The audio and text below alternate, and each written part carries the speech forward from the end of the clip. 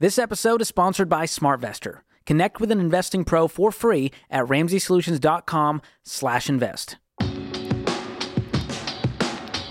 You're listening to Ramsey Everyday Millionaires, where we talk investing, retirement, building wealth, and outrageous generosity. Angela is in Midland, Texas. Hi, Angela. Welcome to the Ramsey Show. Hi, all. How are you? Better than I deserve. How can we help? My husband and I are new to baby step 7, and we called our financial advisor to see what to do with the extra money, and he suggested a life insurance retirement plan, and it kind of raised a red flag because it has life insurance in it. It would raise a red flag. It would shoot off fireworks. Fireworks that would cause me to change financial planners. I don't think you get a financial planner. I think you have an insurance agent. And that's what I thought. Yeah. No. I mean, who does this guy have a company that he works for? Yes, it's one of the national places. One of the national insurance places? No, it's a financial advisor national place. Okay. Wow. I don't know if I can say it on there. You can say whatever you want to, but I'm just trying to figure out who I want to trash. So here's the thing. Very few people recommend that in the financial world unless they're in the insurance business. Very few. And so if he's working for a traditional brokerage house type thing and he's recommending this, he's an unusual bird. How old is this guy? Oh, he seems to be about late 30s, early 40s. Okay. Yeah, that's unusual too then. All right. Yeah. It's an Edward Jones. Okay. All right. It's unusual for Edward Jones. We don't work with Edward Jones, but it's unusual for them because they're typically a typical brokerage house, and they're not usually peddling this crap. So I don't know where this kid's doing this thing, but yeah, that scares me. And no, I'm not doing that. Absolutely not. Okay. No. Do you have a recommendation? What to do with extra money at baby step 7? Yes, sir. Yes. I personally have been doing that for 30 years or so, and I buy mutual funds that have a low turnover ratio, or I buy real estate that I pay cash for. Okay. And so what I have ended up doing, honestly, is I've ended up throwing money into an S&P 500 no-load fund until it gets enough in there to buy a piece of real estate. And then I pull it out and do that. So here's the why you do. Let me explain what that means, low turnover ratio means, okay? Inside of a mutual fund, the percentage of the stocks inside the mutual fund, there's 90 to 200 stocks in the typical mutual fund. The percentage of them that are sold every year is called the turnover ratio. The profits on those sales are all taxable.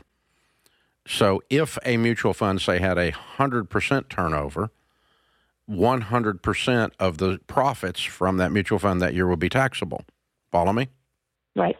If you don't sell a stock and it goes up in value, you do not pay taxes on the capital gain until you sell it. You understand that, right? Okay. Yes, sir. So if a stock goes from $50 to $70 and you don't sell it, until you sell it, you don't pay taxes on that $20 gain per share. Mutual funds are the same way. So if you get a low turnover ratio, like an S&P 500 will usually have a 3 to a 5% turnover ratio, meaning 95% of the profits are not taxable until you sell the mutual fund. Okay. And when you do sell the mutual fund out, you're going to pay taxes at a capital gains rate if you've held it for more than 1 year, and that rate would be 15%, a lot less than your ordinary income rate. So it's a great way to save money. So, capital gains growth of any kind is not taxable until you sell it. So if you buy a house for $100,000, it goes to $150,000 as a rental. You do not pay taxes on that capital gains growth until you sell the house. If you buy a low turnover mutual funds, you don't pay taxes on it. So it's basically tax deferred growth. Does that make sense? Yes, sir. So a low turnover mutual fund, and click online and go to SmartVestor at RamseySolutions.com and find the broker that or brokers that we're recommending in your area. They will not give you this type of advice.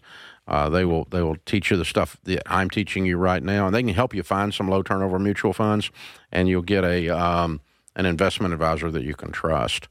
But it's nothing against Edward Jones, but that kid's giving bad advice there, and that's honestly, it's unusual for Edward Jones. I'm shocked, but usually they would be more traditional than that. I half expected her to give me a life insurance company's name. I thought the national one was coming, and I wonder if this young man's getting a commission, a little kickback on this. Oh, definitely. Commissions on these things are 10x what it is on a mutual fund. Yep. Yeah, so it's a big commission item, but even then, the brokerage houses have abandoned it. Are these people, like a Raymond James or an A.G. Edwards or whoever. I mean, Merrill Lynch. They've abandoned selling this stuff long ago because everyone outside the life insurance business has figured out that these whole life and universal life products are absolute trash. They're horrible, chunked full of fees. Overpriced insurance. They get upside down and run backwards before you know it. I mean, it's a disastrous industry.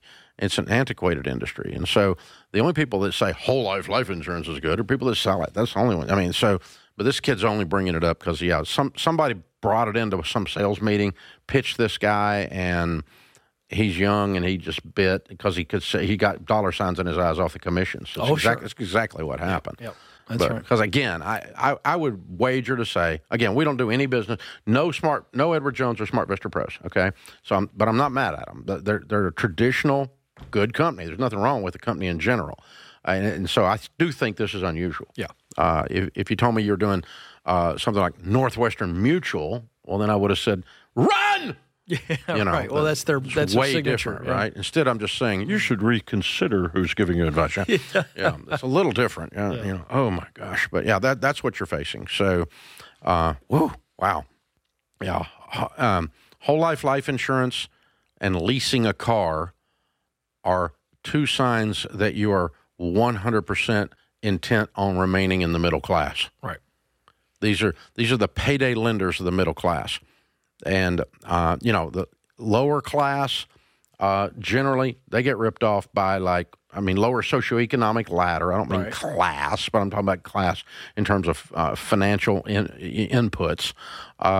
They get ripped off by tote the note lot, rent to own, pawn shops. That's who's in their end of town. Payday lenders are the worst of the worst, the scummies to the scum. So the whole life insurance agent, the car leasing, is the payday lender of the middle class. Yep. That's what it amounts to. And, that's who rips them off. See, you don't see these things in the rich end of town. No, you don't.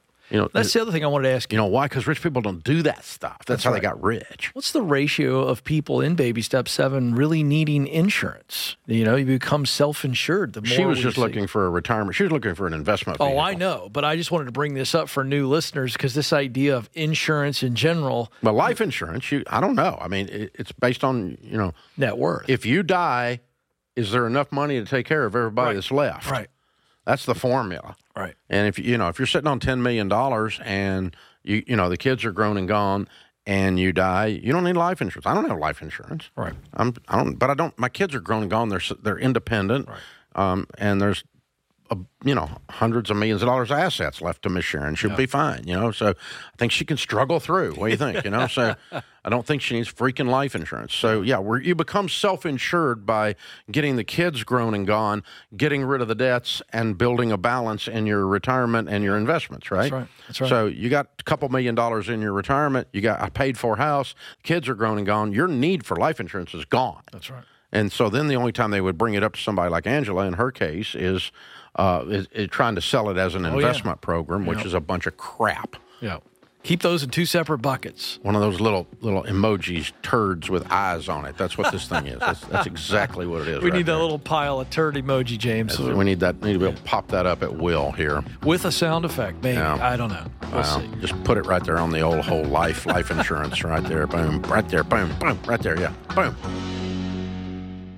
Thanks for listening to Ramsey Everyday Millionaires. Need help with your investments? Connect with a SmartVestor Pro at RamseySolutions.com/invest or click the link in the show notes. Ramsey Solutions is a paid non-client promoter of participating pros. Learn more at RamseySolutions.com/SmartVestor.